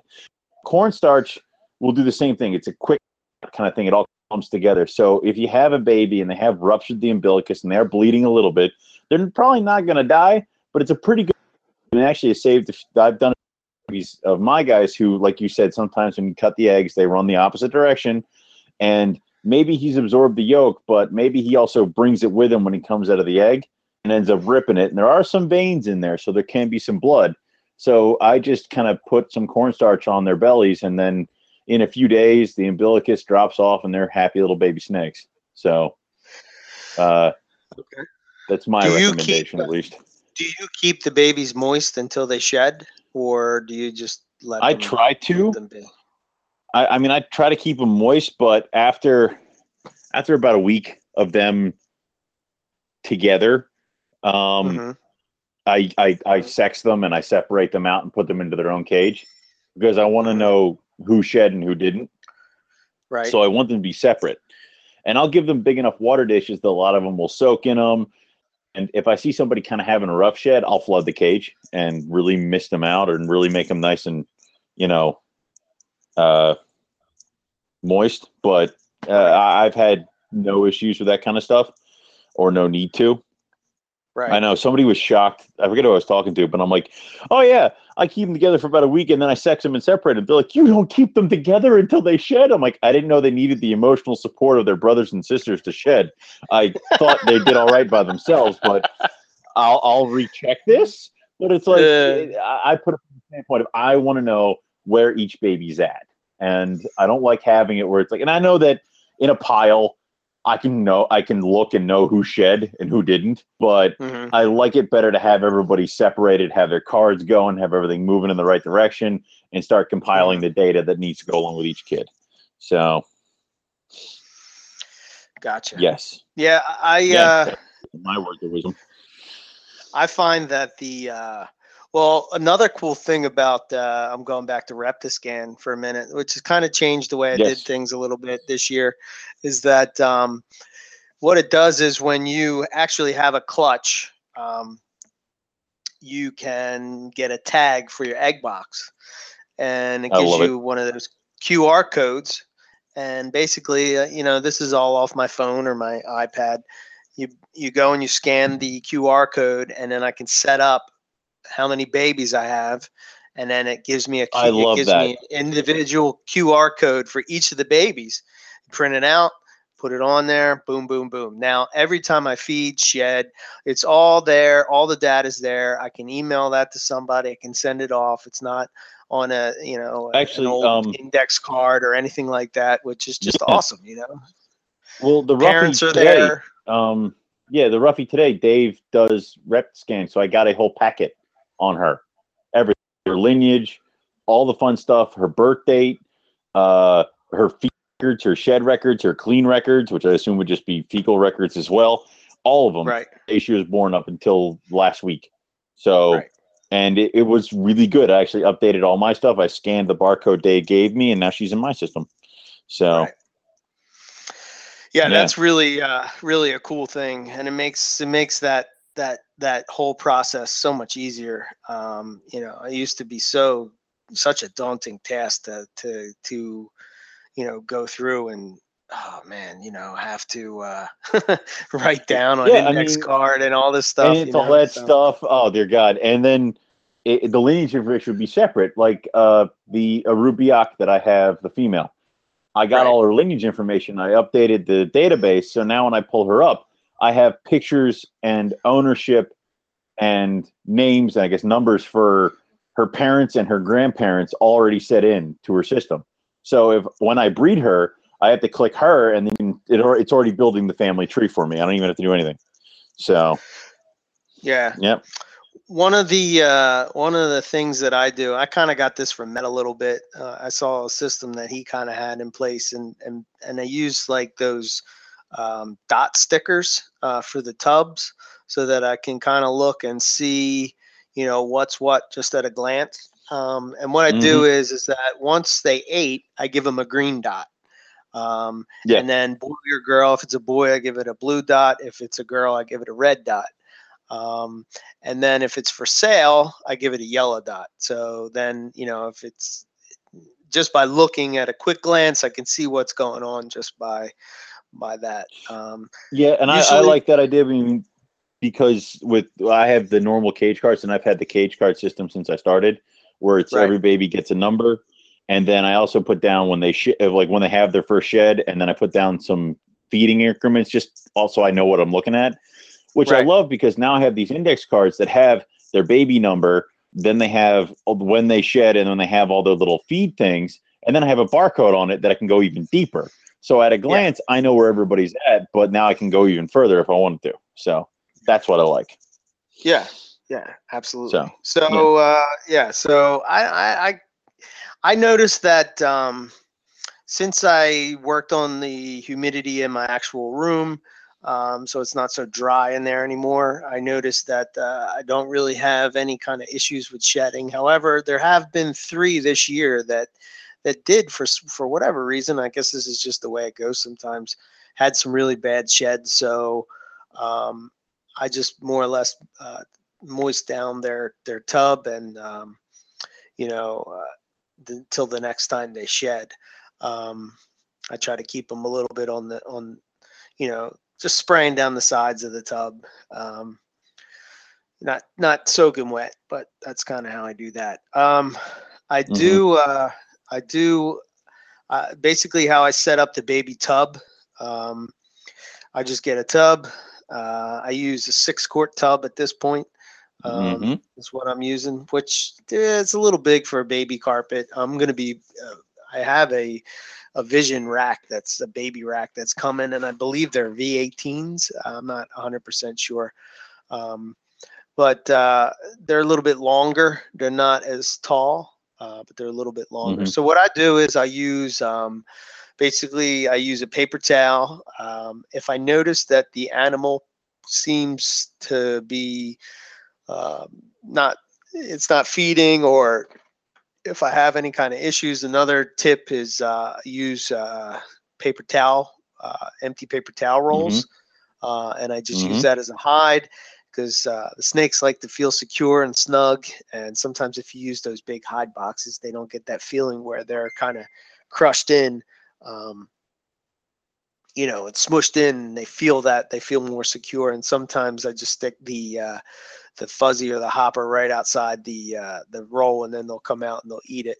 And I was using, for a while, I was using a 16-ounce deli cup for a water bowl. And basically I was using that for a couple of reasons. One, because they couldn't tip it over. 2, they used it as a perch as well. So they would perch up on the rim of on the rim, and it would serve kind of both purposes there. I have since switched over to this local place. They have like these little souffle things, like if you go to a restaurant and they put ketchup in it or something like that. So I use those, and I use a smaller, I think it might be a 6-ounce deli cup. I just like the deli cups because I don't have to worry about water bowls. I ordered these wrong water bowls from Rep. What's that place? Not Triple L. What's the other place? Why can't I think of it? Bean Farm. No, the other one. No. Triple L. Well, you know what it doesn't matter. Whatever. Whatever it is. I ordered these water bowls because I thought that they would be able to hold a 16-ounce cup, because I noticed like some of my, like the medium-sized ones would knock it over, but they wouldn't. So my sub-adults, I have these stupid water bowls that I have to wash. Luckily, my wife washes them. I just kind of put them in the sink. I stare at them every night and hate them. She kind of gets the clue and she goes to town. So that's always a good thing. So that's really how I set up the babies. And I do 3 feeds, 3 solid feeds to where they take it, no issues right away. Boom, boom. And to me, then they're ready to go. I don't know. Yeah. When do you know that they're ready to put up for sale? I used to wait till 10 feedings. That's ridiculous. So I usually try to give them a month of here, and if they're here and they're eating solid for a month, which is like 3 or 4 feedings, then they're good to go. I set up my baby cage. It's a little bit different than you. I set them on newspaper. If what I found is if you go to a Wawa or any kind of supermarket, they have these like buying truck guides, little pieces of newspaper booklets for people selling cars and trucks and whatever. take them and rip them up and throw them right in there. It fit perfectly. The cage liners measured for this shit. But also wet newspaper does work. It kind of holds a little bit of a thing. It's almost like a damp paper towel. And then they have the water bowls. They use the same thing you do. It's a heavy souffle kind of dish, a little mini thing that they can sit in, whatever. And then I give them a hide box, which is they're actually cases from pipette tips from a lab. I know if you that work in laboratories where these things hold the tips of pipettes that they use, they're all completely sterilized after the fact, after they're done. And then usually they're just discarded. So they take them, they save them for me, and I bring them here. I melt little holes in them, and then they use them as hide boxes. They fit perfectly. Now, I know Zach is talking about using moss or something for keeping his babies on, which I've heard and it's good. I've also heard using cypress mulch and a few other kinds of items. I will use moss for actually my liasis. My water pythons and my savus like absolutely love moss. Like, put a clump of moss in their cage, they're hiding under it in like 10 seconds. So I try to give them some moss to hide under, to play in, or do whatever the hell it is they do with it. And I'm trying to figure out a way to get it for the olives too, because I'm figuring, I guess if they like it, everybody likes it. So it seems to be pretty good. I guess it might be a little bit boost of humidity kind of that way, but and then for my guys with the feed schedules is you start offering food and see what happens, and then you get it going. And like you said, about 3 or 4 feedings, and then they're good to go, which is cool because those tigers are just getting up there to their 3rd or 4th feeding, and people keep bugging me about them. So I'm like, all right, I might not have any babies to sell at Hamburg. So it happens, but it's one of those things, and I love the reptile scan. It gets all that stuff moving for you, but there are so many different ways to skin the cats of having to set up a baby. It's just my generic way, and it might not be your way, but works for me. Yeah, that's definitely true. There's a whole bunch of different ways to set them up. I think the key is that you want them to feel secure. You want them to be able to, I guess, in their brains, they're thinking that anything that's coming from above with them is going to eat them, and they just want to get away. And that's really where the nippy carpets come from. You know how they get that bad rap. Yeah, they get little bitey little things. Yeah. Yep. So when do you move a carpet from, say, a baby bin to a larger bin? Ooh, well, that's kind of a tricky question with me. Isn't it? Simply because when they turn 5. Oh, because that's when they outgrow it. Oh, my heart. Anyway. I kind of slow grow my carpets. I'm not trying to get them huge. I was talking to a guy today about adult size of carpets, and, my males, they maybe 3-4 foot, if that. Yeah. If that. I mean, the worst thing one of my boys could ever do is sire a clutch, because then he's on maintenance food for the rest of his life. It's like, well, you've clearly showed me you don't need to get any bigger. So you're done. I mean, my adult males are in V35 tubs, if that gives you any idea. It's like a 28 quart tub. 32, okay. 28, something like that. I usually put my yearlings in 32s because that's when they outgrow the baby rack. I do still have some yearlings. It's almost like my holdbacks grow out of the baby rack sooner than the ones I'm trying to sell. So, which clearly is my fault.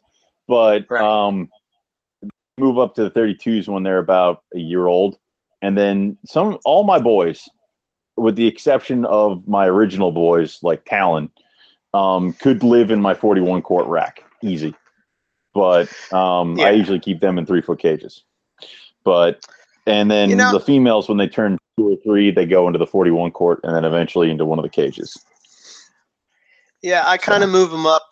They go basically how mine go. They go from a 6 quart tub. They go to the 32 or 28, whatever it is, and then they move up Mm-hmm. to an adult would be in a 41 quart tub. Now, I mean, there's a lot of, I guess there's a lot of people out there that would say carpets are not, you shouldn't keep them in tubs. You should keep them in cages.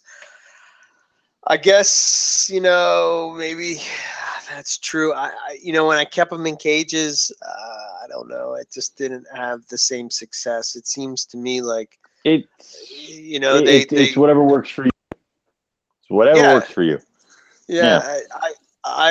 There are some, honestly, that I would like to put in cages simply for the fact that I want to see them. That's one of the things that I do like about the chondros is that I like. they're out in the open. And I know carpets are like that too. But that's if you're keeping them as a pet. But if you're breeding them, to me, I don't know. That kind of changes the way you have to approach keeping them. And I've bred in cages since 2010. Like I actually got cages and then I got the rack. So, and I've had success in both. So I almost feel like it doesn't matter too much, but certain places or certain ways of keeping might be more conducive to different caging options. So when maybe you should have a certain way of keeping. When I eventually move, what I'm planning on doing is for my larger adults, I'm going to keep them in the big boa tubs, which to me are they're about as big as a cage. It's like one of my 3-foot cages on rollers. Yeah, that's what you're looking at, and you can even get ones with windows. So yeah. So and like I said, there will be some things that I may keep in move to caging. Definitely the retics will be engaging, that's for sure.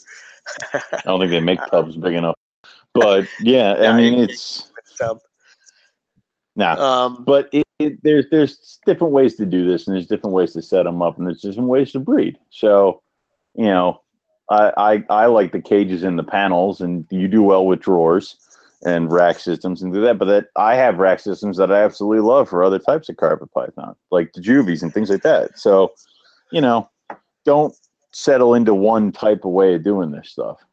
So I fell in love with the Vision racks. I think that they're just awesome. I know that a lot of people will go with AP racks, and they're nice as well. But I guess the difference is that if you're keeping a heated room, there's really no reason why you would have to have the sides unclosed. If you're not keeping a heated room, then you probably want to go with something that has closed sides, like an animal plastic type rack. But because of the way my room is set up, I actually kind of prefer it to be open. The one thing that I am doing is I'm moving my diamond pythons out of my room, and they're going to have a naturalistic setup in my house. So copycat.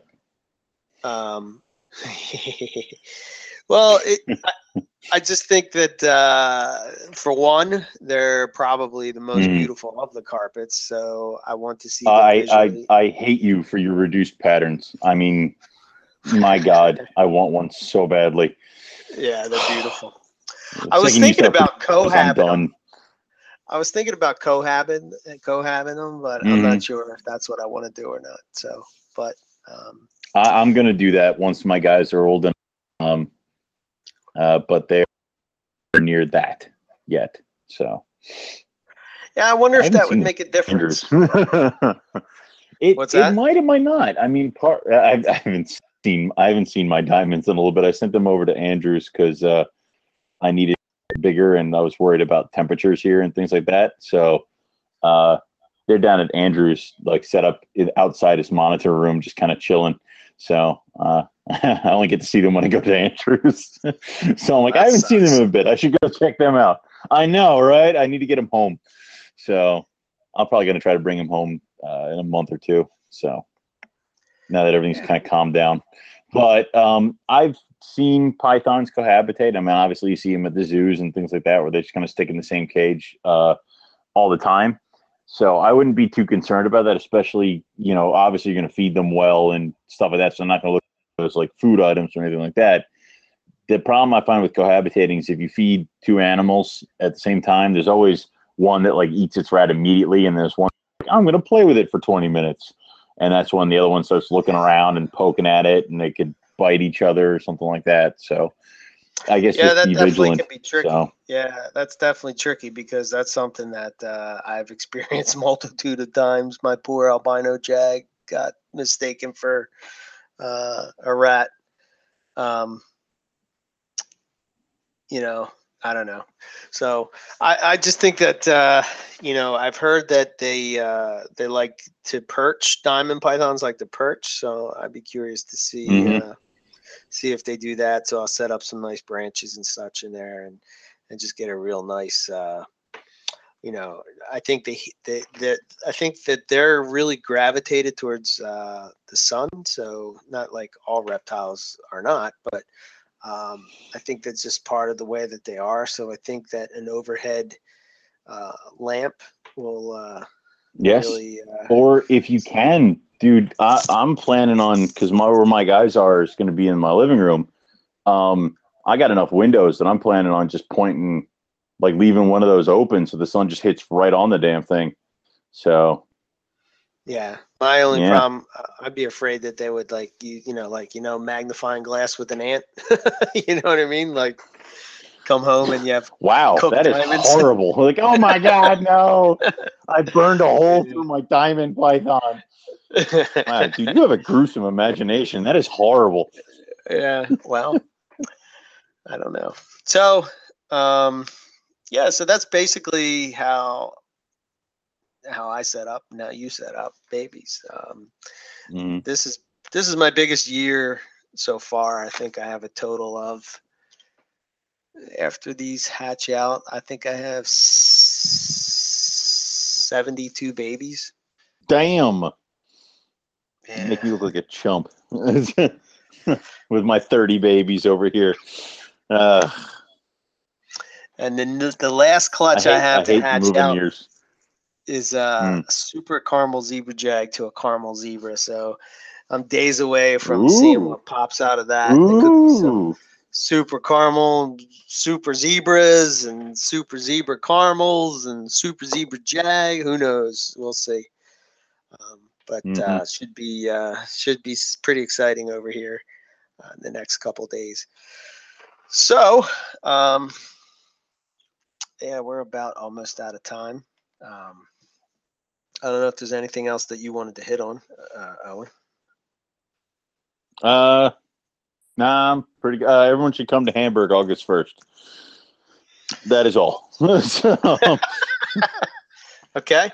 If you are in the Philadelphia area or in the No, not even if you're in the Philadelphia area. Get your ass over here. Yeah. God damn it. Take a trip. But no, and one more time, I'd like to thank Dave D for a rough scale python, because he kind of has been sticking with me. I think he first contacted me, I think when they hatched about a year ago, telling me that he had them and was offering them to me. And then every once in a while he would drop me an email going, just in case you forgot. And I remember the last time he did it was after I just bought Alistair and Eleanor at Tinley, my diamond pythons. Because I remember I called you and I'm like, son of a bitch, I forgot about the rough scale pythons and I spent all my snake money. And you're like, wow, that kind of sucks. I'm like, ah. So I'm glad we could work something out. I ended up getting her anyway. So yeah, if you guys are looking for rough scale pythons, I would go and contact Dave. He's got a few more left, a few pairs. So will he trade carpets for them? No, probably not, but you could ask. But damn, he seems to be more into the chondros, so you might be able to try to skate him on some. So yeah, very cool. But we have. Let's see. Next week is John Battaglia from Morelia Trophy Club. He will be joining us. We're going to be talking about selective breeding. He recently had an article in Reptiles magazine, and that's what he talked about. So I guess I got to go find a Reptile magazine. I'm pretty sure I canceled that subscription, but I want to read it. So, yeah, I canceled it too. Is it online? I tried to look, but I couldn't find it. All right. I have. All right. If anybody has a Reptiles subscription still, and scan, email it to either myself or Eric, or post it up on the week or Rally Python Facebook or something like that, because we'd like to read it. Or if somebody could just tell me what issue it is in, so then I can go try to hunt it down myself. So right. I like to read things. Anyway. Yeah. So yeah, he'll be on, and then the following week we have Mr. Jason Balin coming on, and we're going to be talking about Tigers. I'm sure towards the end we might try to get him to sneak in some of the Red Coastal talk, but for the most part, we're going to be talking about Tigers. So if you have questions about Tigers or anything of the such, look, Zach has it, so he's gonna get it. Scan it to us so scan we it. can read God damn it! Do it. Yeah. You heard me. Shit,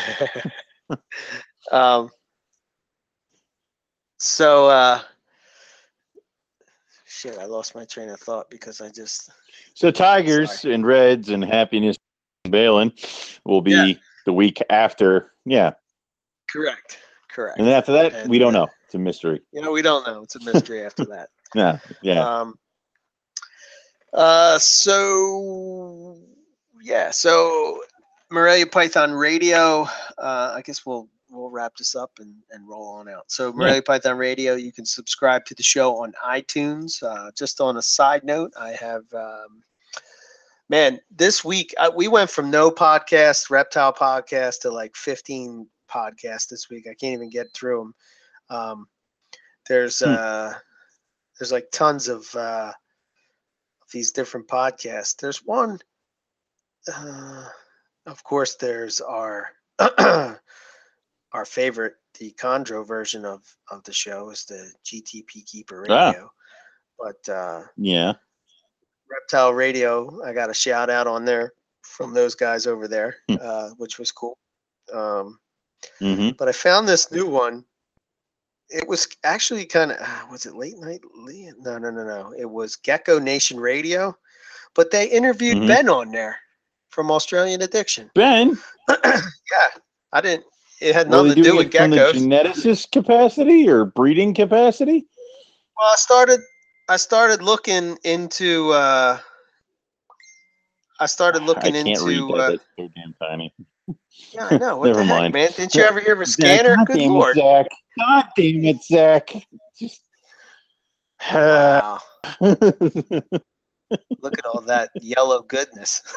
That's so pretty. We can look at the pictures. It's all we can do. Anyway.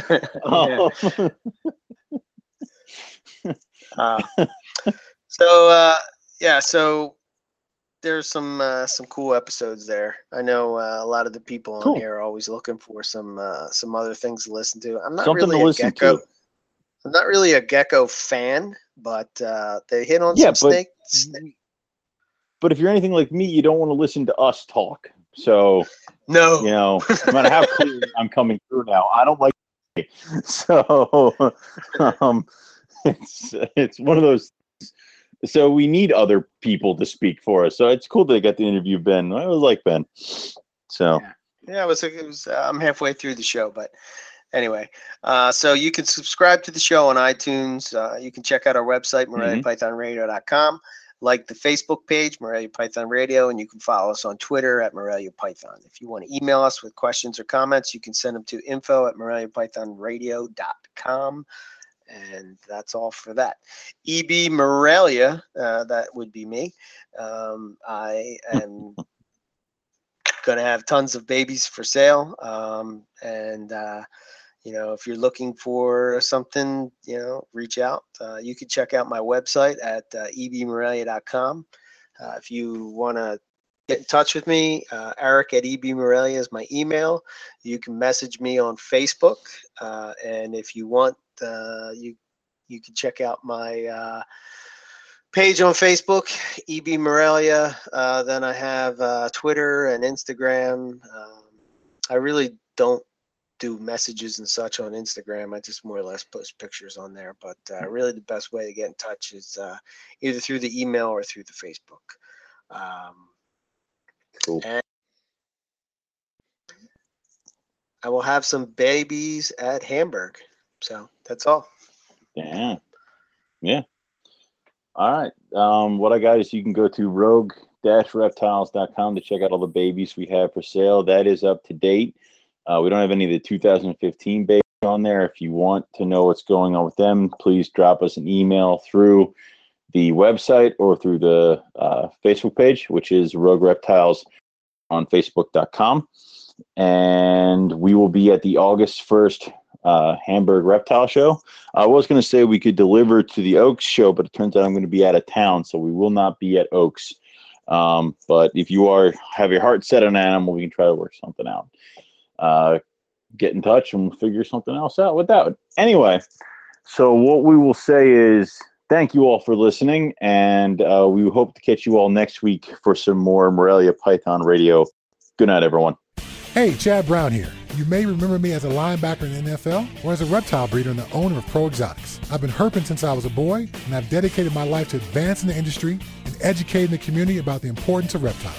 I also love to encourage the joy of breeding and keeping reptiles as a hobbyist, which is why my partner Robin Markland and I created the Reptile Report. The Reptile Report is our online news aggregation site bringing you the most up-to-date discussions from the reptile world. Visit thereptilereport.com every day to stay on top of the latest reptile news and information. We encourage you to visit the site and submit your exciting reptile news, photos, and links so we can feature outstanding breeders and hobbyists just like you. The Reptile Report offers powerful branding and marketing exposure for your business, and the best part is, it's free. If you're a buyer or a breeder, you gotta check out the Reptile Report Marketplace. The Marketplace is the reptile world's most complete buying and selling destination, full of features to help put you in touch with the perfect deal. Find exactly what you're looking for with our advanced search system. Search by sex, weight, morph, or other keywords, and use our Buy It Now option to buy that animal right now. Go to marketplace.thereptilereport.com and register your account for free. Be sure to link your Marketplace account to your Ship Your Reptiles account to earn free tokens with each shipping label you book. Use the Marketplace to sell your animals and supplies and maximize your exposure with a platinum ad. It also gets fed to the Reptile Report and our powerful Marketplace Facebook page. Buying or selling? Use shipyourreptiles.com to take advantage of our discounted priority overnight shipping rates. Shipyourreptiles.com can also supply you with the materials needed to safely ship your animal successfully. Use shipyourreptiles.com to take advantage of our discounted priority overnight shipping rates, the materials needed to ship your reptiles successfully, live customer support, and our live on-time arrival insurance program. We got you covered. Visit thereptilereport.com to learn or share about the animals. Click on the link to the Marketplace, find that perfect pet or breeder, then visit shipyourreptiles.com to ship that animal anywhere in the United States. We are your one-stop shop for everything reptile related.